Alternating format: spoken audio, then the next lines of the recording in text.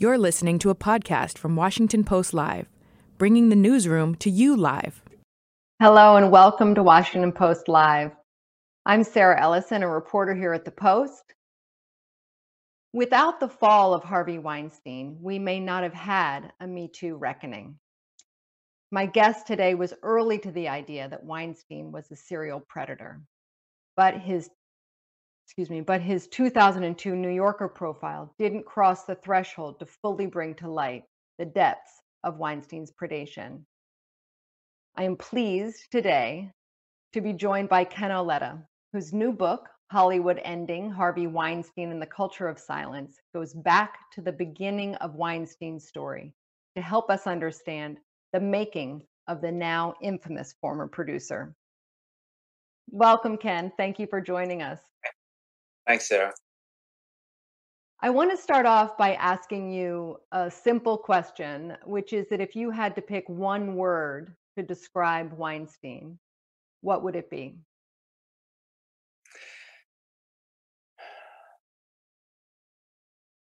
I come up with two words: impulse control problems, or three, really, but volatile, out of control. Are certainly words that volatile would be a word, a single word. You say in the book that he was a man of little self-control. And you go on to describe that in such detail. When did you first sniff out that that was part of his personality, and also that paved the way for him to assert his power over other people? Well, when I profiled him in 2002, it was apparent to me. The portrait I portrayed, I painted of Harvey back in 2002, was of a volatile, out of control man who couldn't control his appetite, couldn't control his temper, couldn't control. I mean, if he got a pack of cigarettes, he would rip off the top because he didn't have the patience to pick out a single cigarette or take the cellophane off the wrapper. Who would insist that 3 Diet Cokes be placed in front of him, even though he drank one at a time, because he was afraid that the second one wouldn't be available when he finished the first. He was just basically a big brute, but also a very talented brute. And I portrayed him in that profile as both a monster in terms of the way he dealt with people, but also an incredible talent. I mean, you think about the movies that he and Miramax pioneered: Shakespeare in Love, My Left Foot, Pulp Fiction, The Crying Game, Sex, Lives, and Videotape. I mean, the list goes on and on. Quite an extraordinary list of movies. So Harvey was a man, despite his appetites, despite his volatility, of great talent. I want to talk a little bit. You make clear in the book that Harvey's proclivities were not about sex, but about power. And we all know by now that he was, some of his proclivities were the worst kept secret in Hollywood. And yet he remained untouchable for the majority of his career, never facing repercussions. Can you set the record straight for us? What factors enabled him to suppress all the damage behind his abuses of power? Well, his power, and he believed, as Donald Trump believes, that a key to power is people must fear you. And people feared Harvey. They feared his ability to get stories in the press that may be negative stories about you. They feared his money, that he would challenge you in court and you couldn't afford to go up against him. They feared that it would keep you out of roles in movies that you may have wanted. They feared how he might harm you. And that was very real. And he knew that. And he used that power to scare people and keep them quiet. Let's talk about the dynamic between the two Weinstein brothers, which is one of the most fascinating aspects of the book, in my view. You worked with Bob Weinstein throughout your reporting, and Bob famously turned on his older brother. As you write, he's on the record for saying that there is no real human being there, referring to Harvey. Talk to us about their fallout and what it illustrates in the macro sense about Harvey's fall from grace. Well, here, Bob and Harvey shared a bedroom in Flushing, Queens growing up. Bob was his equal co-partner at Miramax and at the Weinstein Company. They were best friends. Bob was the best man at Harvey's first wedding, though interestingly not at his second wedding in this century, earlier in the century.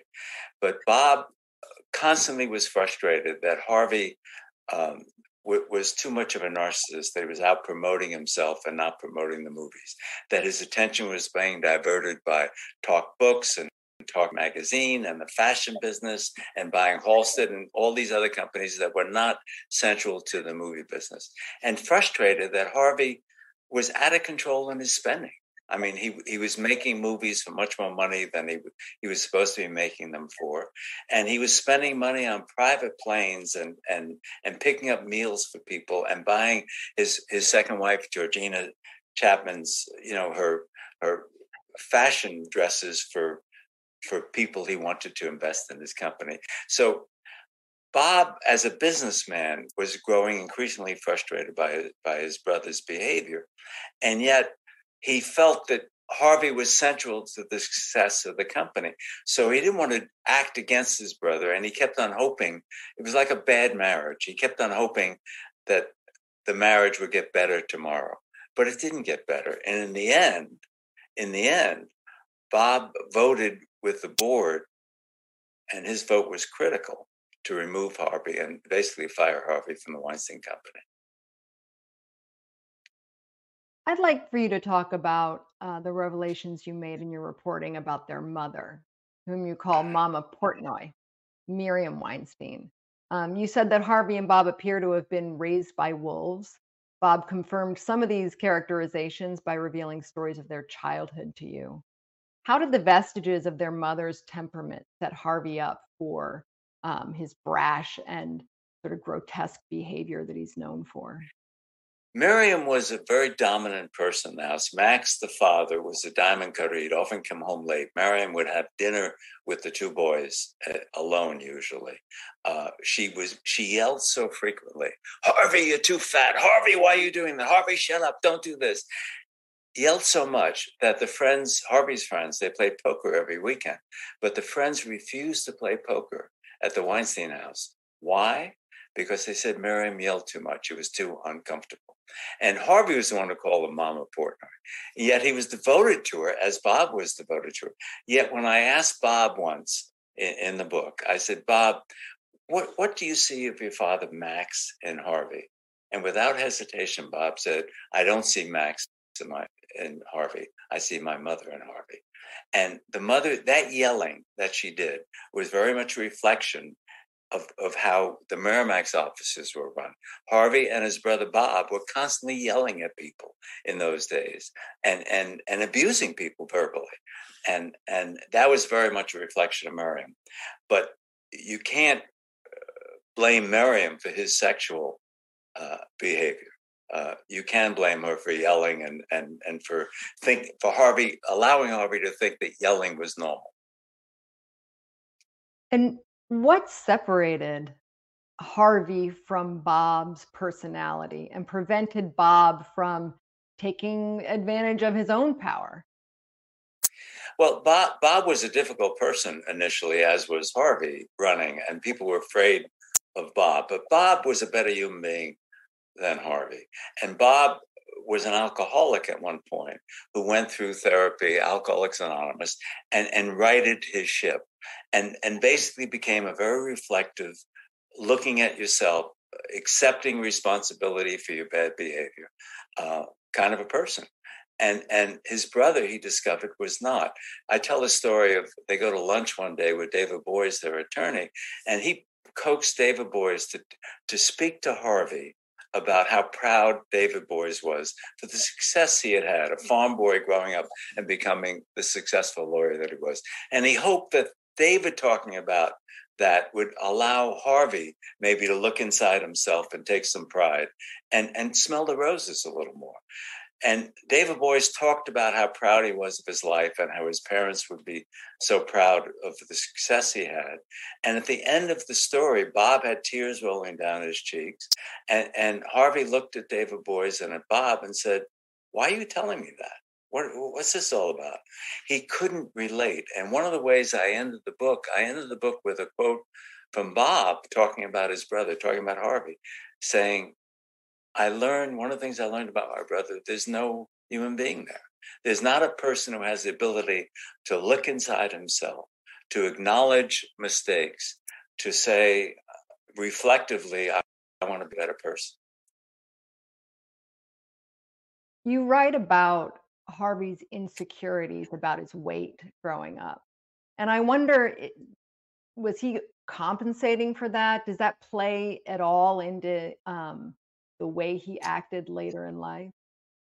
Well, there's no question that he was very self-conscious about his weight. And there's an anecdote in the book, which I borrow from Jodi Kantor and Meg Toohey of the Times, who wrote it in their book.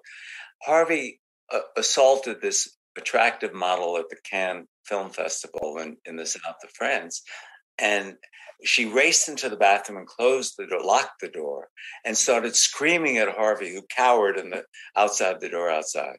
Finally, she came out and went to the front door to exit the hotel suite. And he said to her as she's exiting, "You don't like me because I'm fat." Clearly, he was very self-conscious about his weight and about his looks. And that's just a reflection of it. So Harvey would, surprisingly, when he stayed at hotel suites, he'd go out to dinner. His assistant would stay in the suite waiting for him to come back. He'd enter the suite, and oftentimes he would just peel off all of his clothes and walk around the room naked. And Zelda Perkins, who was, when she first started working as his London assistant, said, "Harvey, what are you doing? Why are you taking off your clothes?" And he said, "Oh, Zelda, this is normal. I'm hot. It's okay. Don't be a square." And Harvey would constantly try and normalize his abnormal behavior. You write so clearly about how he was not a savvy businessman. He famously passed on acquiring Marvel. What characteristics pulled him to the higher echelons of power without that kind of business acumen? I think Harvey's narcissism got the best of him. He wanted to be Rupert Murdoch, Sumner Redstone, John Malone, Bill Gates. He wanted to be a mogul. And so he took his eye off the movie ball and started buying companies. The fashion business, which his second wife was in he buys Halston. He goes in the TV business. He goes and talk books, talk magazine. Harvey wanted to become a mogul, and inevitably, when he did that, he took his eye off the movie ball, and began to overspend and not make the kind of successful movies he had made that won him so many Academy Awards. What was important to you personally to write this book, which looks at Harvey the person and the creation of the monster? I was interested. The reason I wanted to do a biography of him and thought there was a route to do it, there were mysteries that I wanted to explore. Why did Harvey become the monster he became? Why did so many people enable his behavior over more than 4 decades by keeping their mouths shut? How did he use and abuse his power, which was part of getting away with this for so long? And then the mystery of the relationship between the two brothers. Young Bobby, as he was called, much to his chagrin when he was young, and Harvey were inseparable. And yet, in the end, Harvey sucker punched his brother Bob, breaking his nose. And in the end, as I mentioned earlier, Bob provides the pivotal vote to fire Harvey. Your 2002 profile in The New Yorker came so close to revealing Weinstein's sexual misconduct, but it was just in the literal last minutes before the piece hit its deadline, you pulled back on some of the reporting. Take us back to that moment and what it was like to pull the plug on that element of your piece. I had heard from, now I can identify as I do in the book, Donna Gigliotti, who was the producer, one of the producers of Shakespeare in Love, that Harvey allegedly had raped Rowena Chu and got into a contretemps with his London assistant who defended Rowena Chu, Zelda Perkins, at the 1998 Venice Film Festival when they were promoting Shakespeare in Love. But I couldn't get the woman to speak. I couldn't find Rowena. She was somewhere in Asia. I tracked down Zelda Perkins to Guatemala, where she was raising horses, and she refused to speak to me and hung up the phone. And I knew they had signed non-disclosure agreements and been paid, I was told, almost $500,000 between the two of them to keep quiet. I confronted Harvey in my final interview with him, and it was just the two of us in a conference room. And I said, Harvey, tell me about what you did with Rowena Chu and Zelda Perkins at the 1998 Venice Film Festival. Harvey stood up, stood over me, clenched his fists. He's standing, I'm seated. His fists are clenched, his lip is trembling. And he says, if you write that, it will destroy my marriage and destroy the lives of my 3 teenage daughters. With him standing up and me sitting, I said, I'm an easy prey for a sucker punch. So I stood up and faced him face to face. The moment I stood up, Harvey did something really surprising. He started to cry. And I don't mean a tear trickling down his cheek. I mean bawling, crying out loud. It'll destroy my marriage, et cetera, et cetera. But I was convinced he did it, but I had his denial, and I had no evidence from women on the record saying, in fact, he was guilty of that. But then he's worried that we're going to run it in the New Yorker. He calls up David Remnick, the editor, and asks if he can have a summit meeting with me and Remnick. He comes to the meeting, and I came up with a strategy that maybe I could get this story out without getting the women to talk to me. If I find out how we paid the almost $500,000, did Disney, his parent company, pay? Did Miramax, his company, pay? And if either one was true, someone is probably going to jail. And I got my story. I don't need the woman to confirm anything if the company paid for the non-disclosure agreements. So I said, Harvey, I need to see tomorrow. It was a Tuesday. Tomorrow is Wednesday. The piece closes on Thursday. I need to see the canceled checks.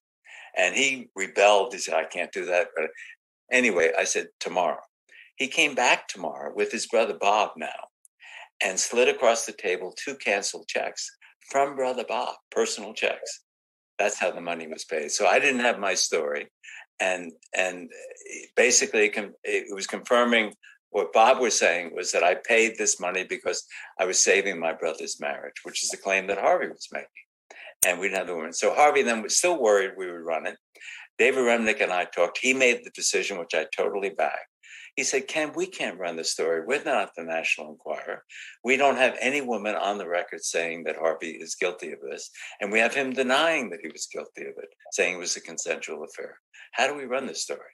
And I agreed with him, and we couldn't run the story. So that's how close I came in 2002, but no cigar. And if you had gotten it across the threshold in 2002, what do you think the impact would have been? Do you think society would have reacted in the same way that it did, 15 years later? Probably it would not have reacted in the same way, but I think there would have been a reaction where Harvey would have been shamed. Harvey would have been vilified. Harvey may have lost his job.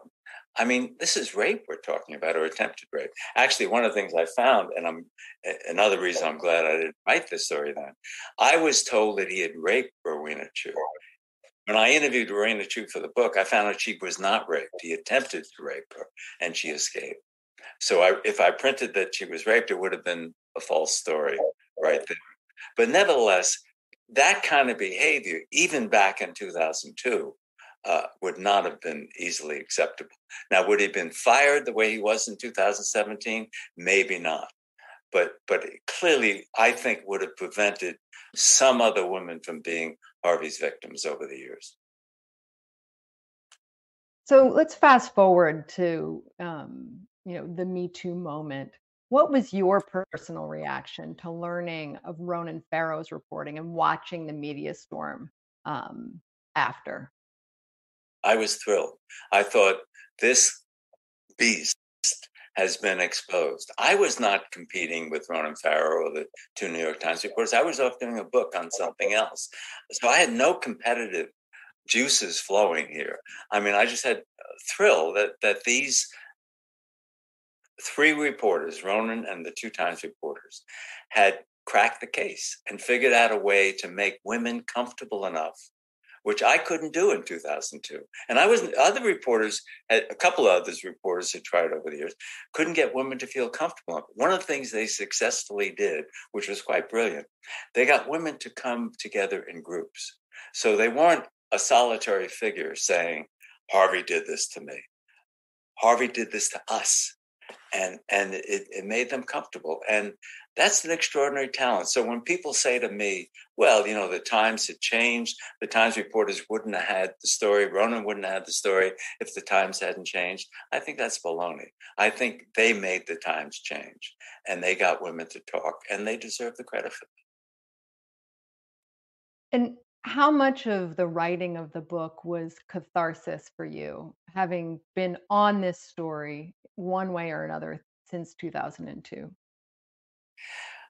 Catharsis is not the word that springs to my mind. I think pain was the word that comes to my mind. I'm writing a book about a guy who I think is a monster. And yet I also have to have the discipline to be able to describe his whole life. And his whole life is not a stick figure, a monster figure. He made some amazing movies. He did some amazing things. He was very philanthropic. He was actually a pretty good father, despite being a lousy husband. And so in a biography, you have to tell the whole life. And sometimes it was a struggle because this was not a man I liked and a man I respected. And yet he's a human being, and his life is not just one little side. And I'm not writing a prosecution brief. I'm writing about a person. And sometimes it was a struggle to do that because I really didn't like him. And I'm really glad I'm done with Harvey Weinstein now. But I had a chore to perform and to write a biography of an entire person. And do you have any, what's your feeling? Is it remorse? Is it regret? Is it something else for, having these instances of abuse that happened to women after your story ran in 2002?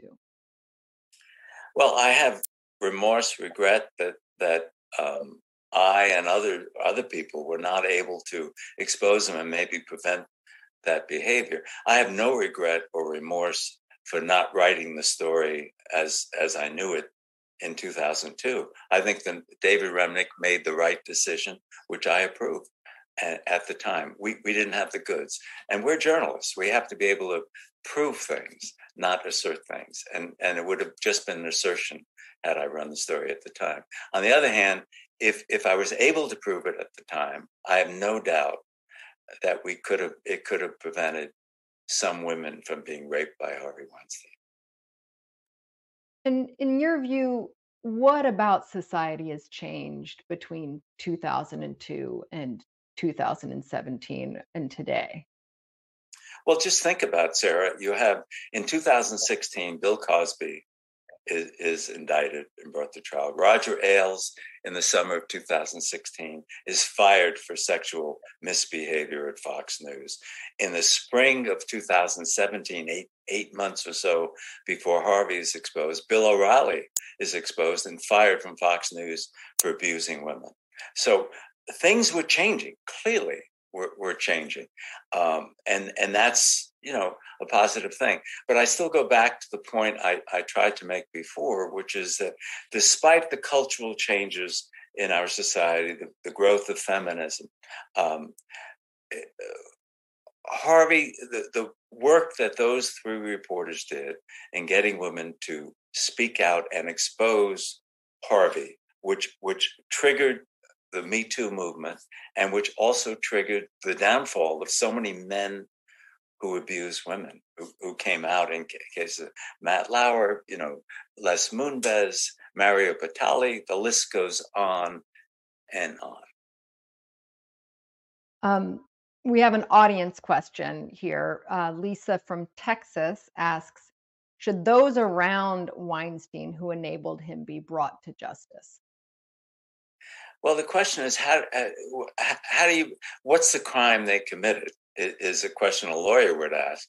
If they claim they didn't know, and I claim, well, they should have known. Should have known is not did know. And so it's not clear. I mean, I don't know how you bring them to justice, except what you do is you shame them. You say, why didn't you speak out? And people should be embarrassed, that those who knew. And in the book, I described some of those who did know, who should be shamed and embarrassed by it. And then the question of the people who knew he was cheating on his wife, but claimed they didn't know he was sexually assaulting women. And maybe many of them, I'm sure, are telling the truth in that. But is that because they didn't want to know? And should they not have known? Should they not have poked and asked more questions? And were they selfish by not doing it, preserving themselves? And had they poked into this more, might they have prevented what hopefully I could have in 2002, Harvey's behavior and molestation of women? Talk to us, as you do in the book, about a few of those people who either were trying not to know or went from denial to complicity. Who else is on that list of people who didn't want to know and looked the other way? Well, I mean, there were people who suspected or knew, and I quote Mark Gill, for instance, who was the president of Miramax at one point, and he said to me in the book, he said, any attractive woman who worked for me, I would not allow them to meet alone with Harvey Weinstein. Now, why? I mean, what did he suspect would happen? Clearly, he knew something. Amy Israel, other people I quote, saying the same thing as Mark did. They wanted to protect their employees. Well, is there a point at which you blow the whistle and so you're protecting more than your employees? And that's one of the questions. But many of these are good people. They're not criminals. But do I believe that many more people should have come forward? And then there are people, Barbara Schneeweiss, who's a name that kept popping up in the trial, which I attended every day. I mean, she was basically dealing with the people Harvey was having affairs with in many cases and trying to keep them on the reservation and not getting angry, pretending that they could have roles in movies when the roles were already given to some other actors. And that her complicity, enabling complicity, is clear throughout the trial. Steve Hutensky, who was Harvey's business affairs representative, who was a person who went over to try and deal with Zelda Perkins and Rowena Chu in 1998 in the Venice Film Festival. His name is on the non-disclosure agreement, which I published in the book. If you want anything from the Weinstein Company, if you want a reference, go to Steve Hutensky. His name is mentioned twice in those NDAs. And I confronted him.